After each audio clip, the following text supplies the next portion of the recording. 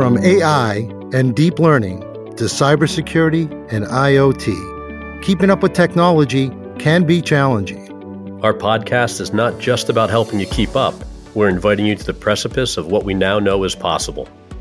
Join us as we interview industry luminaries and trailblazers to hear how they're leveraging technology, navigating the pitfalls, and predicting the future. Together, we'll explore today's most timely topics, combining human imagination and intelligent technologies to discover new solutions. I am happy to introduce my co-host, Mr. James Marcella, security expert and industry association leader. And it's a pleasure to introduce Scott Dunn, technology innovator and award-winning speaker. And this is Connect, a bi-monthly podcast from Axis Communications. On today's episode, I'll be speaking with Marshall Freeman about the future of law enforcement and the role of emerging technology. Hey Marshall, this is James Marcella. Welcome to Connect. Tell us a little bit about yourself and what you do. Hey, James. Well, thank you again for having me. I am Marshall Freeman, and I serve as Chief Operating Officer at the Atlanta Police Foundation. Just a little bit about the Atlanta Police Foundation. It is a nonprofit organization that works hard to lead the strategy for public safety in the city of Atlanta in conjunction with the mayor and the chief of police. It sounds great. We're going to spend the majority of our time today, I bet, focused on technology. I went on your website and saw that you have programs, At Promise, Crime Stoppers, Secure Neighborhoods.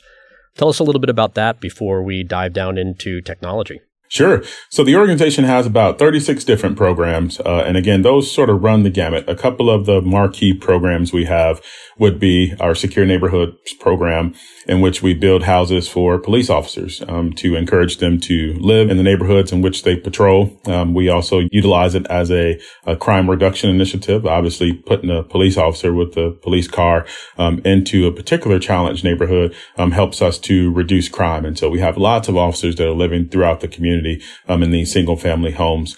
Another really cool thing we did earlier this year was open our first recruit apartment complex. So right on the west side of Atlanta, we have a 30-unit apartment complex designed for police recruits, mostly folks that are taking the job with APD from out of state. Atlanta is no different than any other major city throughout the country. Real estate is expensive. Rent, as we know it, is going up throughout the day. And so these recruits are able to live affordably while they are going through the academy. So we're really excited about that program. So getting involved with the community, engaging with the community has been an important aspect of what the Atlanta Police Foundation is doing. 100%, James. In today's world, I think we all have to, continue to work to build those bridges with the community. I couldn't agree more. And it was a really neat initiative to see. And the idea of bringing law enforcement officers into the neighborhoods that they serve seems like such a great no-brainer idea, right? Yeah. Oh, yeah.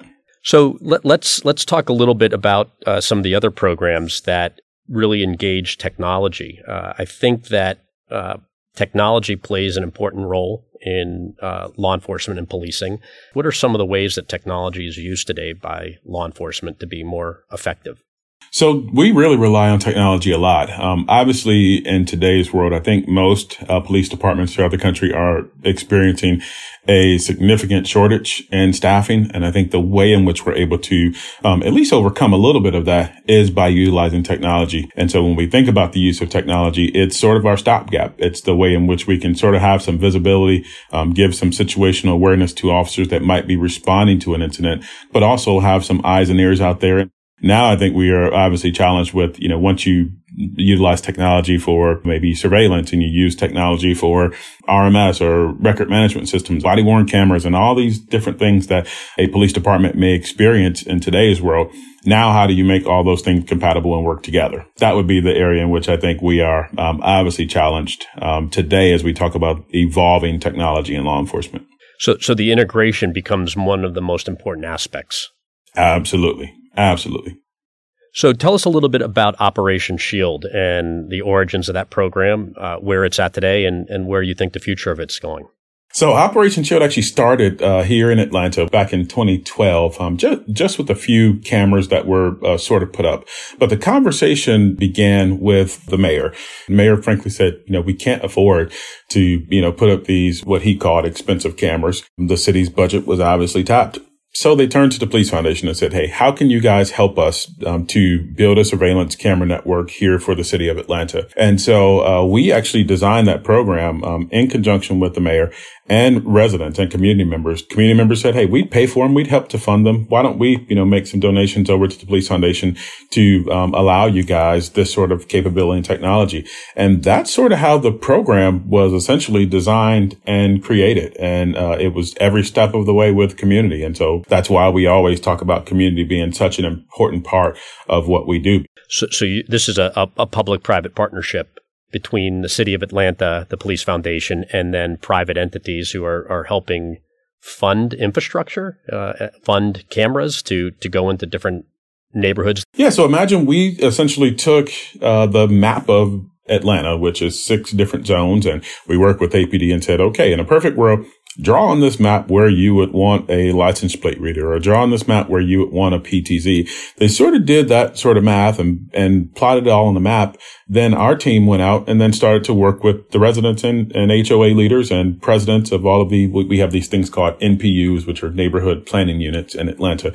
We started working with the NPUs and we would go and say, hey, listen, APD really needs a camera or a license plate reader right outside of your neighborhood. Now, we're going to make that thing pretty visible. We're going to put a sign on there that says Atlanta Police Department. We're going to put a gigantic blue light for you guys as well. And we'd like for you to pass the hat and make a donation to the Police Foundation. So they make these donations to the foundation that includes the cost of the device, the connectivity, the maintenance and care for that device. So that's essentially how we've built that entire system. And then back a few years ago, once we realized that we had the capability of getting all of these devices up and rolling, one of the big things we needed to do was obviously build a place where all these cameras would feed into. So the Police Foundation also spent $1 million to build the Video Integration Center, in which APD utilizes as their central hub for camera connectivity. It's called Short-Term Video Integration System, the VIC. So tell us a little bit about that. What other type of technology are the operators in the VIC able to utilize to help police be more effective out there? So we have centrally located the Video Integration Center directly adjacent to the E911 Center. We do have a system today where once the call for service is placed based on the address or the origin of that incident, then the 4 closest cameras are actually put up in that camera feed for that VIC operator. So the VIC is trying to maybe troubleshoot that incident, understand in real time what may be happening, and relay that information down to the responding officer in real time. And then second to that, the VIC is used obviously for the investigative portion of it. So post-crime, officers and investigators are able to also find the camera footage and sort of go through it all and try to figure out, what has happened, and then continue to increase our solvability rate for crimes and incidents here in Atlanta. So one other thing I'd point out is that when we talk about the VIC, and James, I think this is a sort of a cool thing, at least for me. So we wrote out this thing called Connect Atlanta, utilizing the Fusus platform.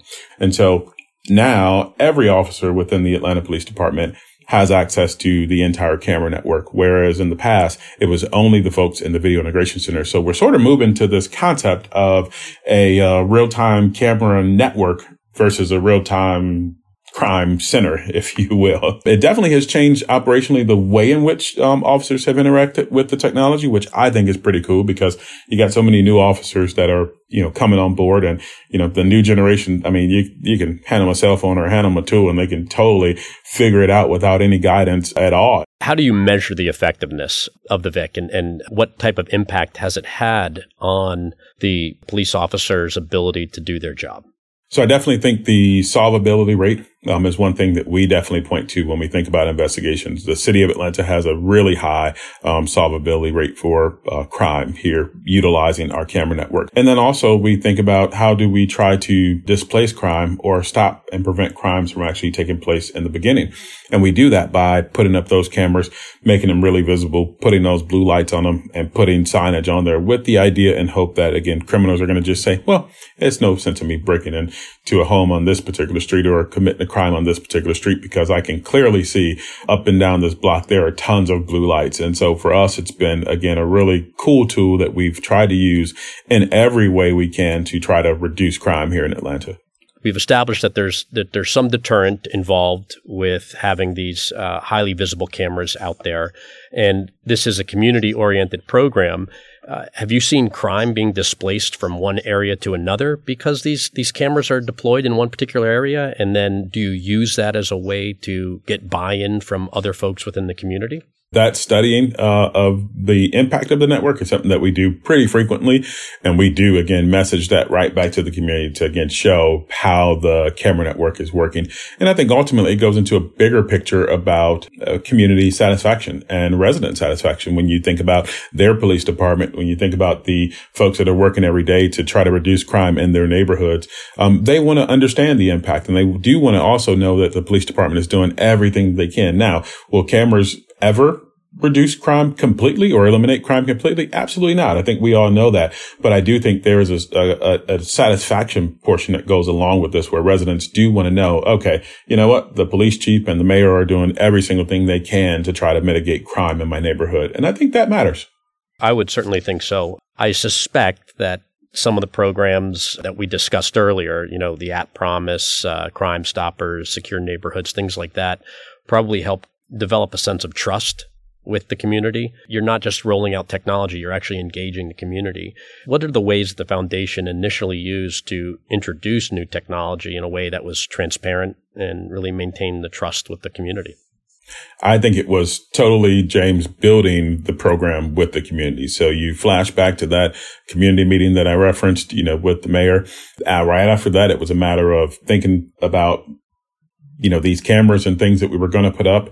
We then wrote some SOPs or standard operating procedures that were then again sort of tossed around and bounced around with the community. How do you guys feel about this operationally? And I think involving them along the journey is definitely the thing that we have tried to do with every program in which we have had at the foundation. So, Marshall, rolling out these different technologies, Operation Shield, for instance, and everything that you're doing at the VIC, were there any unintended consequences, whether they be negative or positive, with the deployment that you didn't foresee? So I definitely think when you talk about unintended consequences, I think one of the biggest issues we see with technology would be the fiscal part of it. It's the expense of it that I think still cities are so challenged in how do you pay for this? Because law enforcement technology is expensive.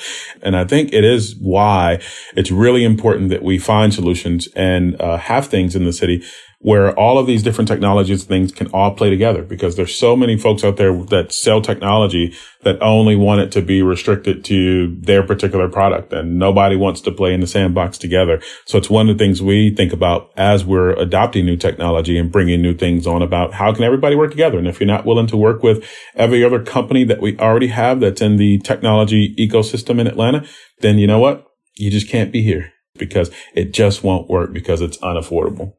Yeah, the cost of deploying these solutions certainly can get pretty high. You mentioned the public-private partnership earlier, and where you had maybe even private citizens, but certainly companies and others within the community donate money in order to bring this technology in. Any work with federal or state grants for growing that system at all?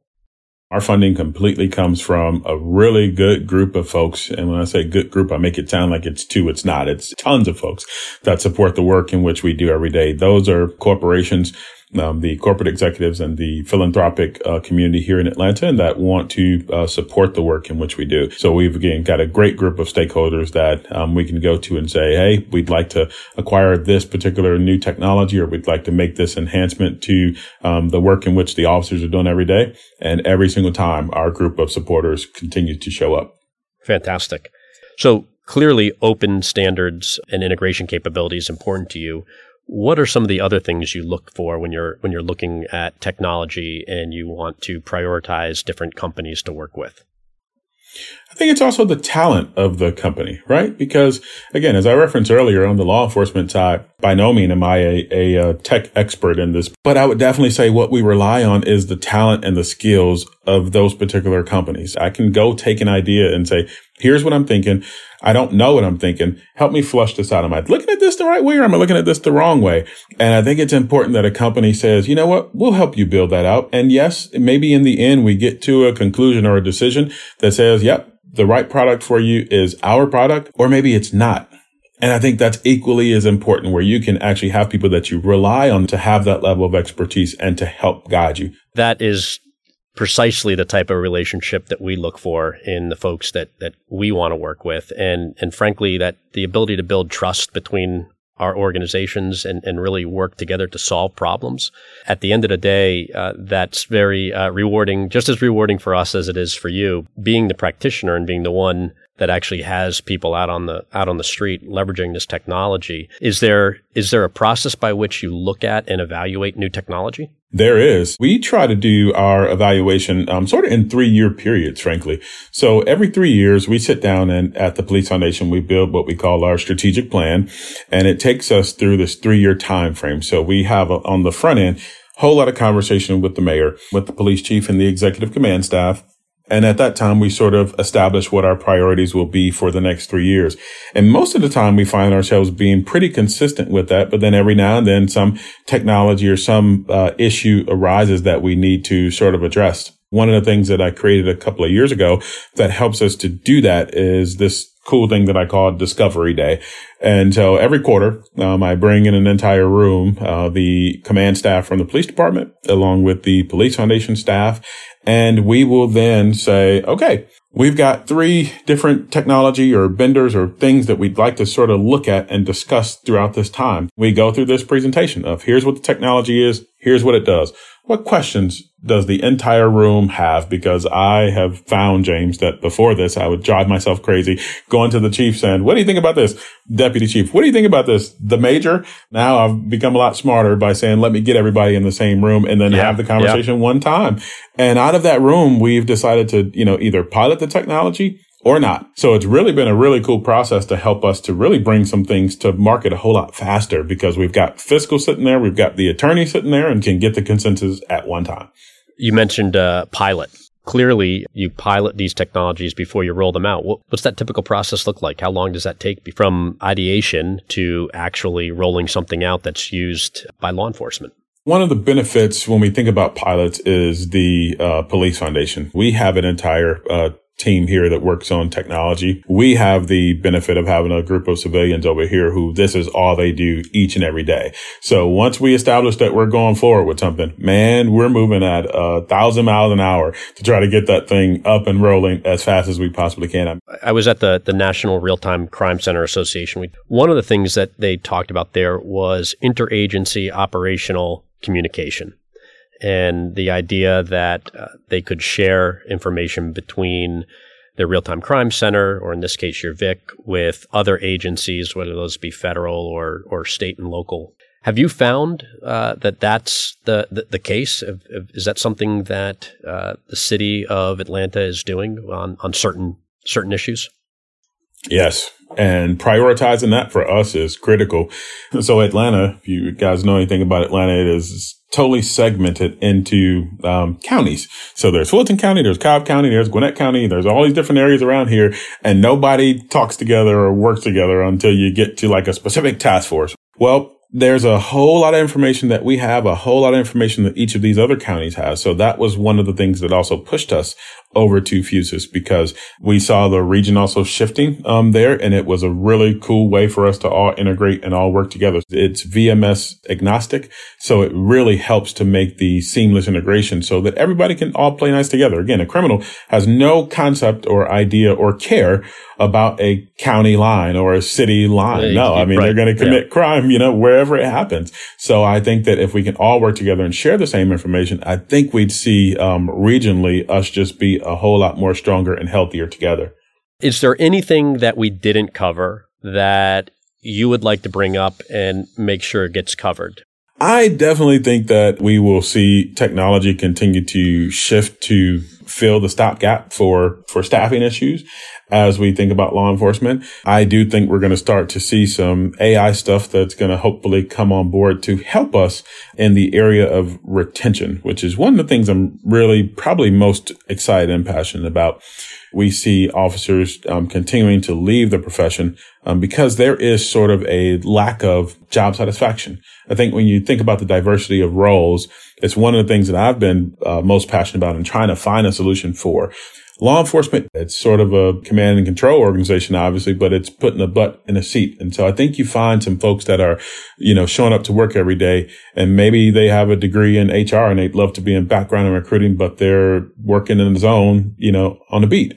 And so I think if we can start to use AI, use technology to start to understand behaviors, work patterns, things about officers, job satisfaction, I think we would start to align the department in a much better way by utilizing these things that could help us, these tools and things that would help us when you think about retaining officers and creating that sort of satisfaction. And then the last thing I'd say to that would be, obviously, facial recognition is a whole nother thing that I do think we will probably at some point see this country sort of shift in a manner in which facial recognition becomes a little bit more acceptable, especially considering, people are using iPhones for recognizing your face. If you go to the airport, I can almost promise you that facial recognition is somewhere in there anyway.